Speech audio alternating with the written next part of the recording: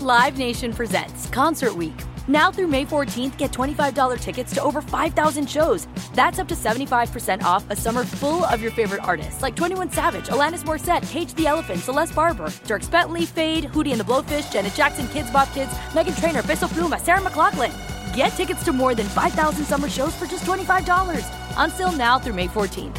Visit LiveNation.com/Concert Week to learn more and plan your summer with Sean Paul, Sum 41, 30 Seconds to Mars, and Two Door Cinema Club. Are you still searching for your perfect place to call home? Well, now is the time to buy at Fisher Homes. If you're looking to move in before the end of 2024, May could be your last opportunity to start building your dream home and close before the year's end. If you're hoping to move in even sooner, Fisher Homes also has homes that are move-in ready and waiting for you, where you can start enjoying the benefits of homeownership even faster. Schedule your personal tour with a new home advisor today at FisherHomes.com and make this spring the season you find your perfect home sweet home.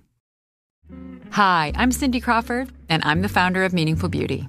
When Dr. Sabah and I decided to do a skincare line together, he said to me, "We are going to give women meaningful beauty." And I said, "That's exactly right. We want to give women meaningful beauty, which means each and every product is meaningful. It has a reason to exist. It's efficacious. You're going to get results. And then you just go out and live your life." Meaningful Beauty. Confidence is beautiful. Learn more at meaningfulbeauty.com.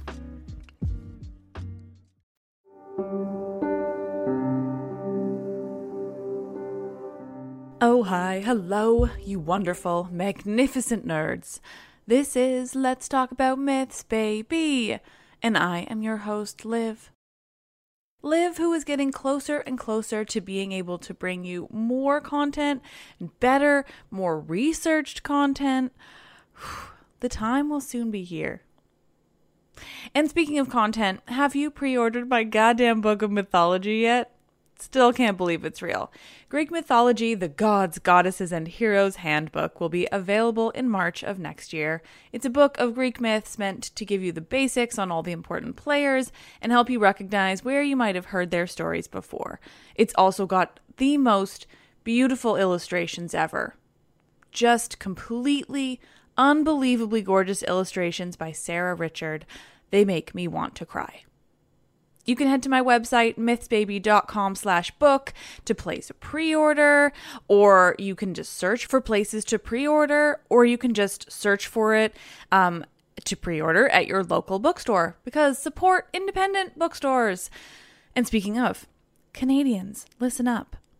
I'm going to be working with my favorite bookstore, Monroe's Books, here in Victoria, to bring you signed, personalized copies of the book when you pre-order from Monroe's. I'm sorry to say this only applies to Canadians, but finally we get something special. It's about time. That's right, you get a signed book, and I get the dream come true that is wanting people to sign books.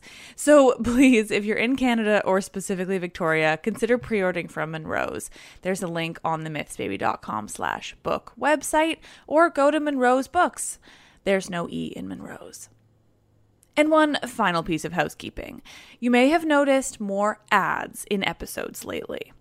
This is because I switched ad companies, and this new company has ads in more markets than my previous, which was just in the States.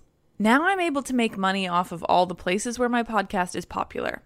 I realize it might be a little jarring though, or even a little annoying at first, but every time you find yourself a bit bummed by this change, please just remind yourself that it means that very, very soon I will be able to make a major change to how I run this podcast.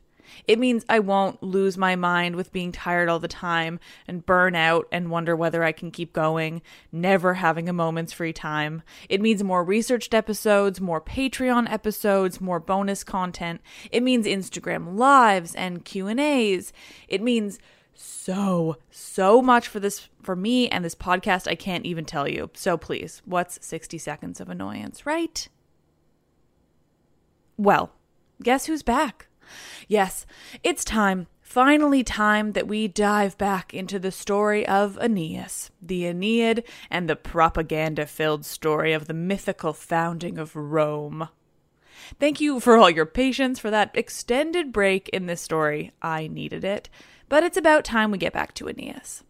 What I'll probably do going forward is like 2 weeks of Aeneas episodes and then a week or two of another story before heading back to Aeneas.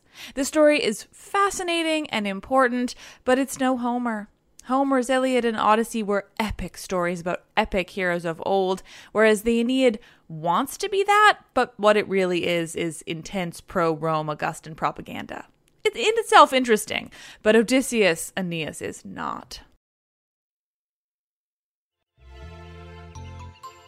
This is episode 88, The Man, the Myth, the Legend, Aeneas.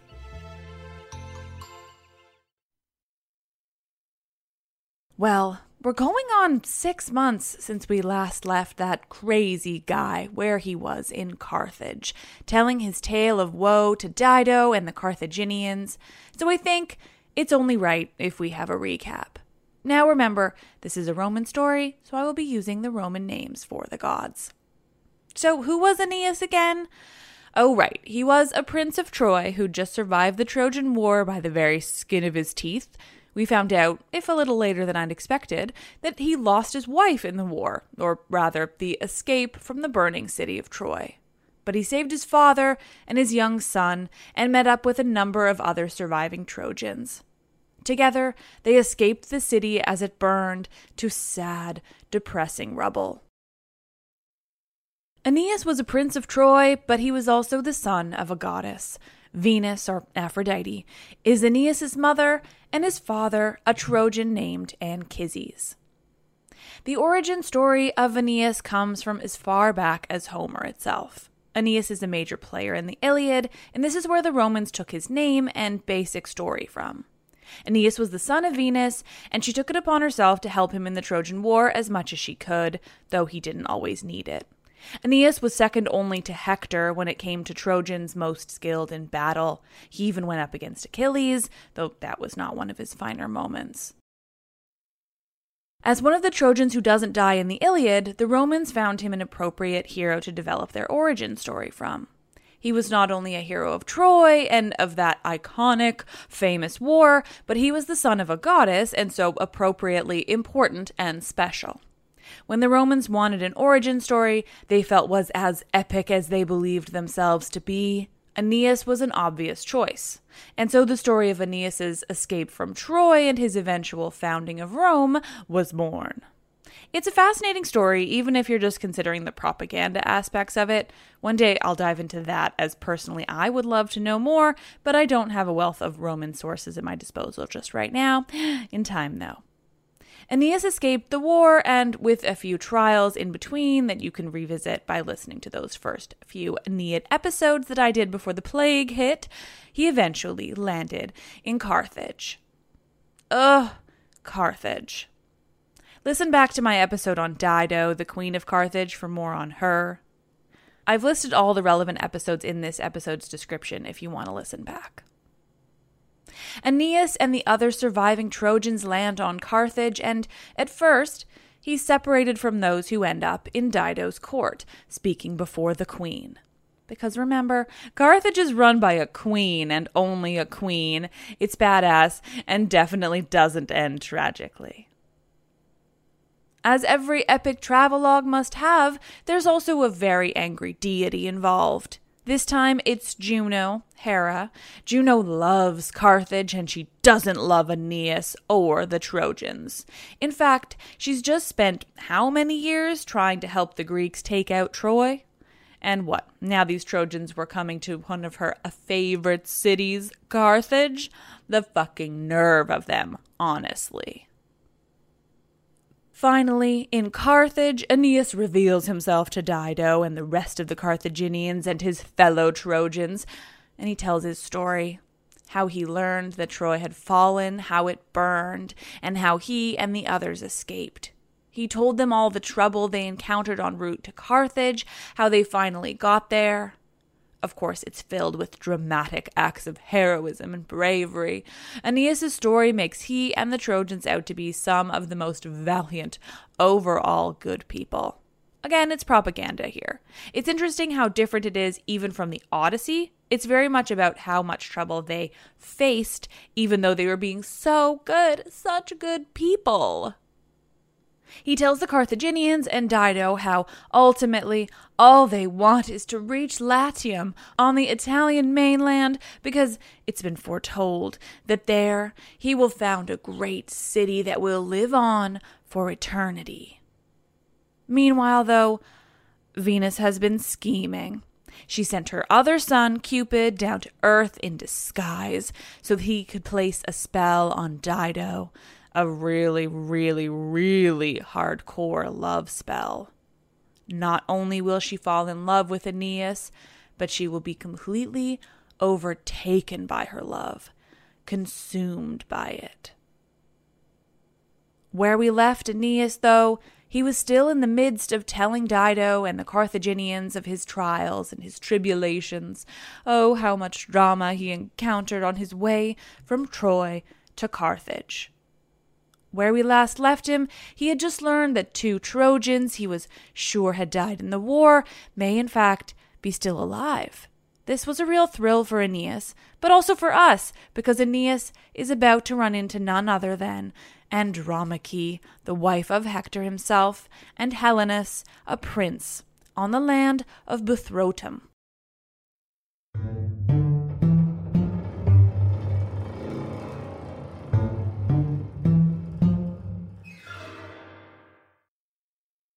In Buthrotum, Aeneas and his fellow surviving Trojans hear this rumor that not only are Andromache and Helenus still alive, but that Helenus is actually married Andromache after Pyrrhus, Achilles' son, sometimes called Neoptolemus, had left her.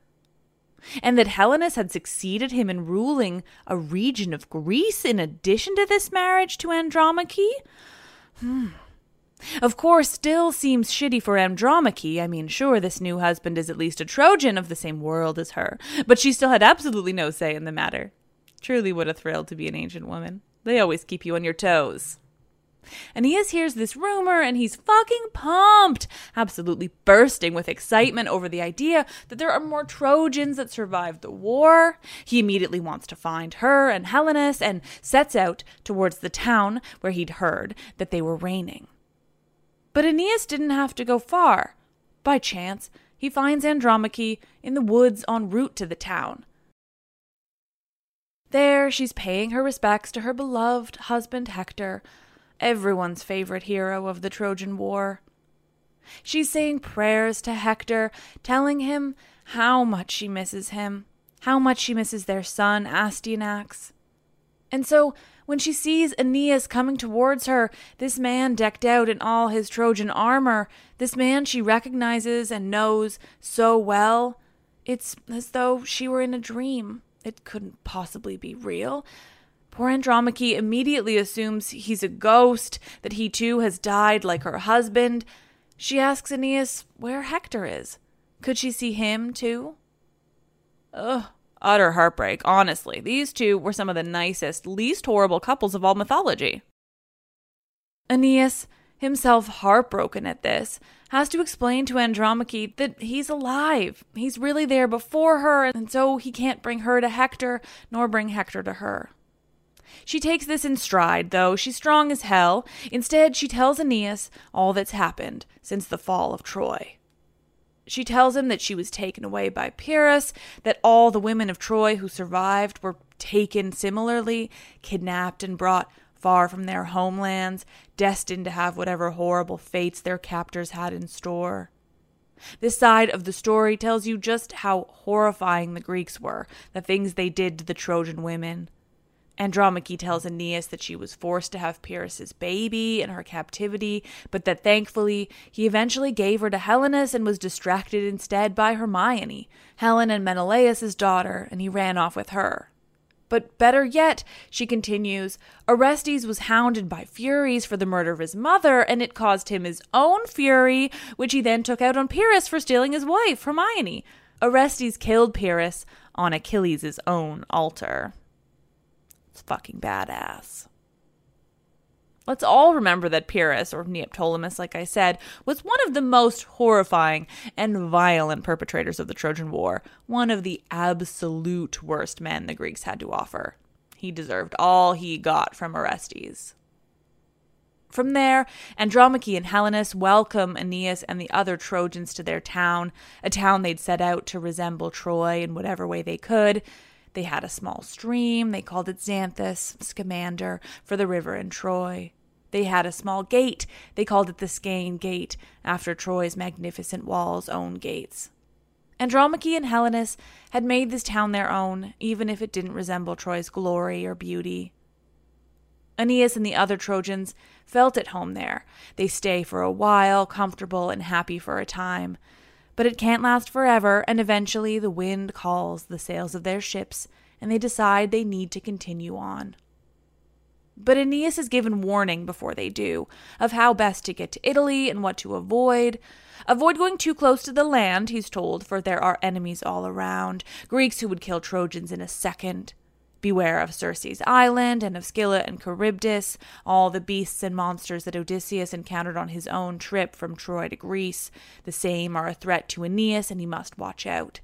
Scylla and Charybdis, of course, lie on either side of Sicily's Strait of Messina, where it reaches out towards mainland Italy. They are the real threat, as Aeneas and his men are attempting to reach Latium on the west side of Italy's peninsula. Finally, Aeneas is told about the Sibyl in the cave, a woman who can see the future and locks it away. Helenus heaps gifts upon Aeneas, his father Anchises, and the other Trojans. Everything they can spare, so much gold that once belonged to Pyrrhus, but fuck that guy. So it's given to Aeneas in preparation for their journey and what they might encounter. But it's also an investment in Aeneas' cause, founding a new and mighty city with the very same blood of fallen Troy.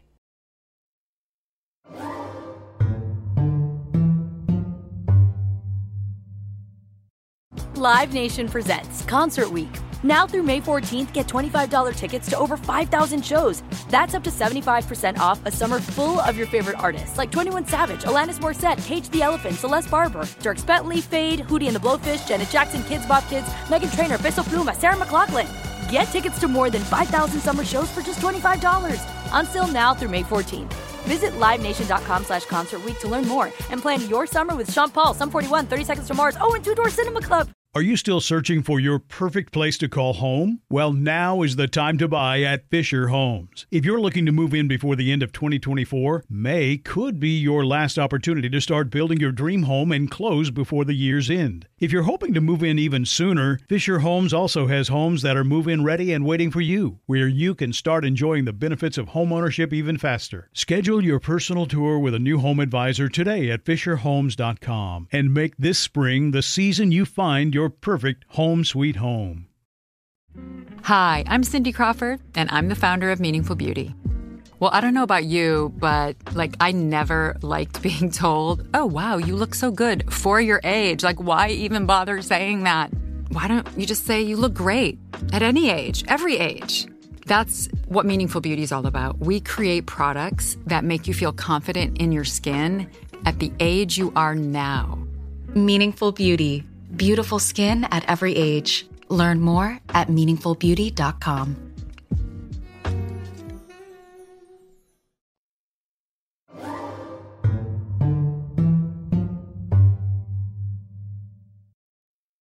Aeneas and the Trojans set sail, and before long they spot land.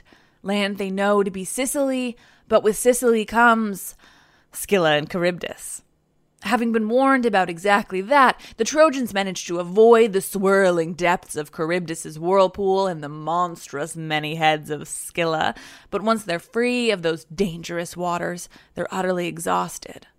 The ships float lazily, none of the men having the energy to continue rowing on, which leads them to drift near the island of the Cyclops.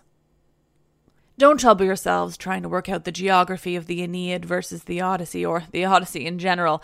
Crazier scholars than you have tried and failed. Regardless, they round the coast of Sicily, where even Mount Etna is feeling a little more stressed and anxious than one would hope. The volcano that is Mount Etna is spewing ash and smoke. Even stones rain down from angry, angry Mount Etna. The giant Enceladus bellowing in anger beneath it. But as unappealing as Sicily sounds at the moment, Aeneas and his men land on the island for some reason.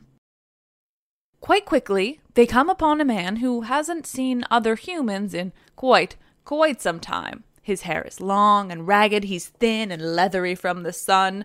He doesn't look good.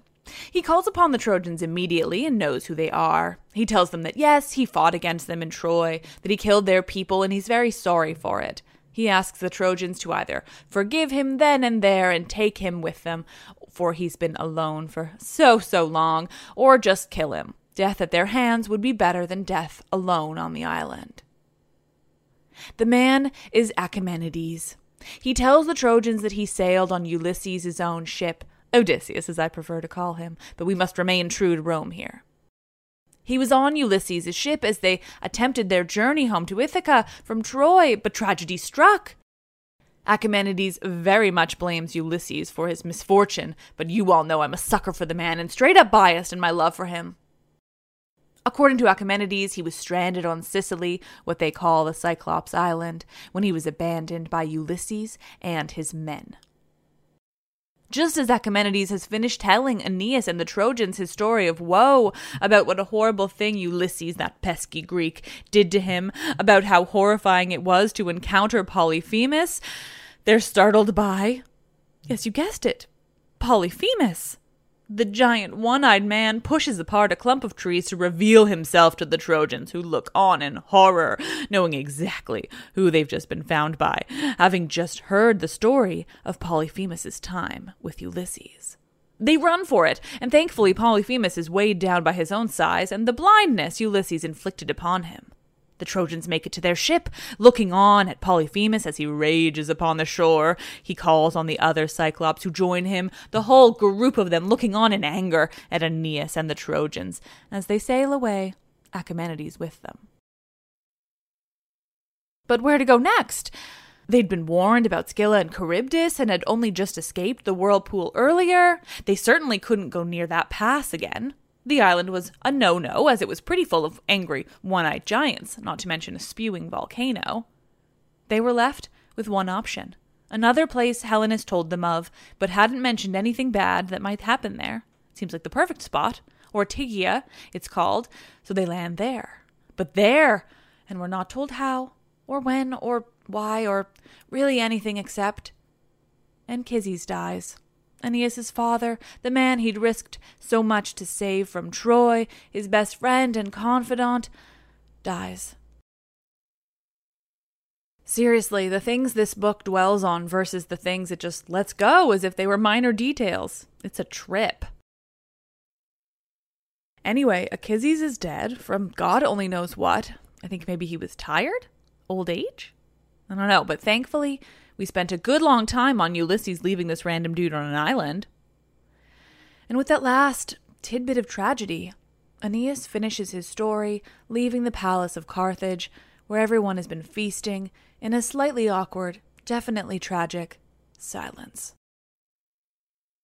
That night, the love spell that Venus and Cupid placed on Dido takes effect, or takes even more effect, that is. Her love for Aeneas grows stronger and stronger. It begins to take over her thoughts entirely. She thinks about how brave he's been in his travels from Troy, how wonderful he and his people are. She thinks about his son, who was Cupid in disguise as he sat in her lap, just a taste of the love she would develop, all because of Aeneas' goddess mother and her famous love god son. The way Dido's love for Aeneas is described is continuous foreshadowing of what's to come for this woman. A woman who founded a city all on her own to escape tyrannical men, who led the city well, who grew it into a beautiful and powerful force in the Mediterranean. A woman who would have done just fine if Aeneas and his Trojans had never landed there in the first place, destined to fuck shit up for her and her people. But I'm getting ahead of myself, because it's fucking badass that Dido was the queen of Carthage, and it's really fucked up how things go down. all because Carthage was a major enemy of Rome. It's all part of the propaganda. But again, we'll get there. For now, quote, "The queen's lifeblood fed her grievous love wound. An unseen flame gnawed at her hour on hour." When Dido wakes, she finds herself in full, obsessive throes of love for Aeneas. She calls to her sister, Anna, and tells her about her feelings, what she thinks of him, how she's thought of him since she first saw him and can't seem to think of anything else. She tells Anna that she's had terrifying dreams all out of her love for Aeneas, that she believes him to be the child of a god. Dido tells Anna that she is even considering whether she could marry him. She'd sworn off marriage after her first husband died, but Aeneas is making her rethink it. Oh, Aeneas. The sisters continue to talk about Aeneas, about Dido's fears, about her guilt for even considering marrying another man when her own husband, Sychaeus, had died so tragically at the hands of her own brother. The entirety of where her life is now, her founding of Carthage to begin with, her leaving her own country of Phoenicia, it's all based in the original tragedy of her husband. Could she really consider marrying again? Maybe, for Aeneas. Gee, I wonder how this is going to go.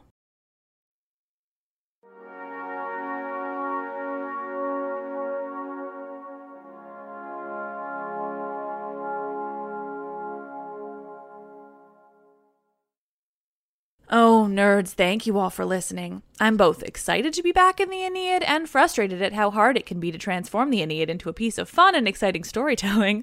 Anyway, Aeneas is cool, and who doesn't love Dido? But man, the Romans sure were high on themselves. I hope you're all staying safe. I had to let go of the Aeneid due to my own lockdown earlier in the year and an inability to focus on the story and for the aforementioned reasons. And I've picked it back up because I personally have been out of lockdown for quite some time. That said, I know everyone's all over the world and in all very different positions when it comes to the COVID-19 pandemic. It's a very odd and interesting time to live in, especially when you have an international group of awesome people listening in to the mythology every week. I've been lucky, up to now at least, living where I do, but we're already beginning our second wave and likely to experience some kind of lockdown again. So who knows what will happen, but for now, we're back with Aeneas, like I said, for a few weeks at a time before diving into other stories for a breather in between intense bouts of, thankfully very much entertaining, Roman propaganda. Oh, Augustus, how you loved yourself. If you haven't already, please pre-order my book, because I have a book that's available for pre-order. It's insanity. I'm truly never getting over it. Thank you all. As usual, rate, review, subscribe. Please follow me on social media. I'm MythsBaby everywhere. You're all wonderful. Stay safe, be smart, and don't fuck with this pandemic. You'll end up hurting yourself or others. Wash your damn hands. Black Lives Matter. Trans rights are human rights. I am Liv, and I love this shit.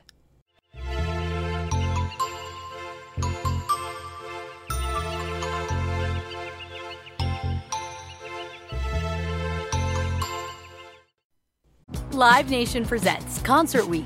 Now through May 14th, get $25 tickets to over 5,000 shows. That's up to 75% off a summer full of your favorite artists like 21 Savage, Alanis Morissette, Cage the Elephant, Celeste Barber, Dierks Bentley, Fade, Hootie and the Blowfish, Janet Jackson, Kids Bop Kids, Meghan Trainor, Peso Pluma, Sarah McLachlan. Get tickets to more than 5,000 summer shows for just $25.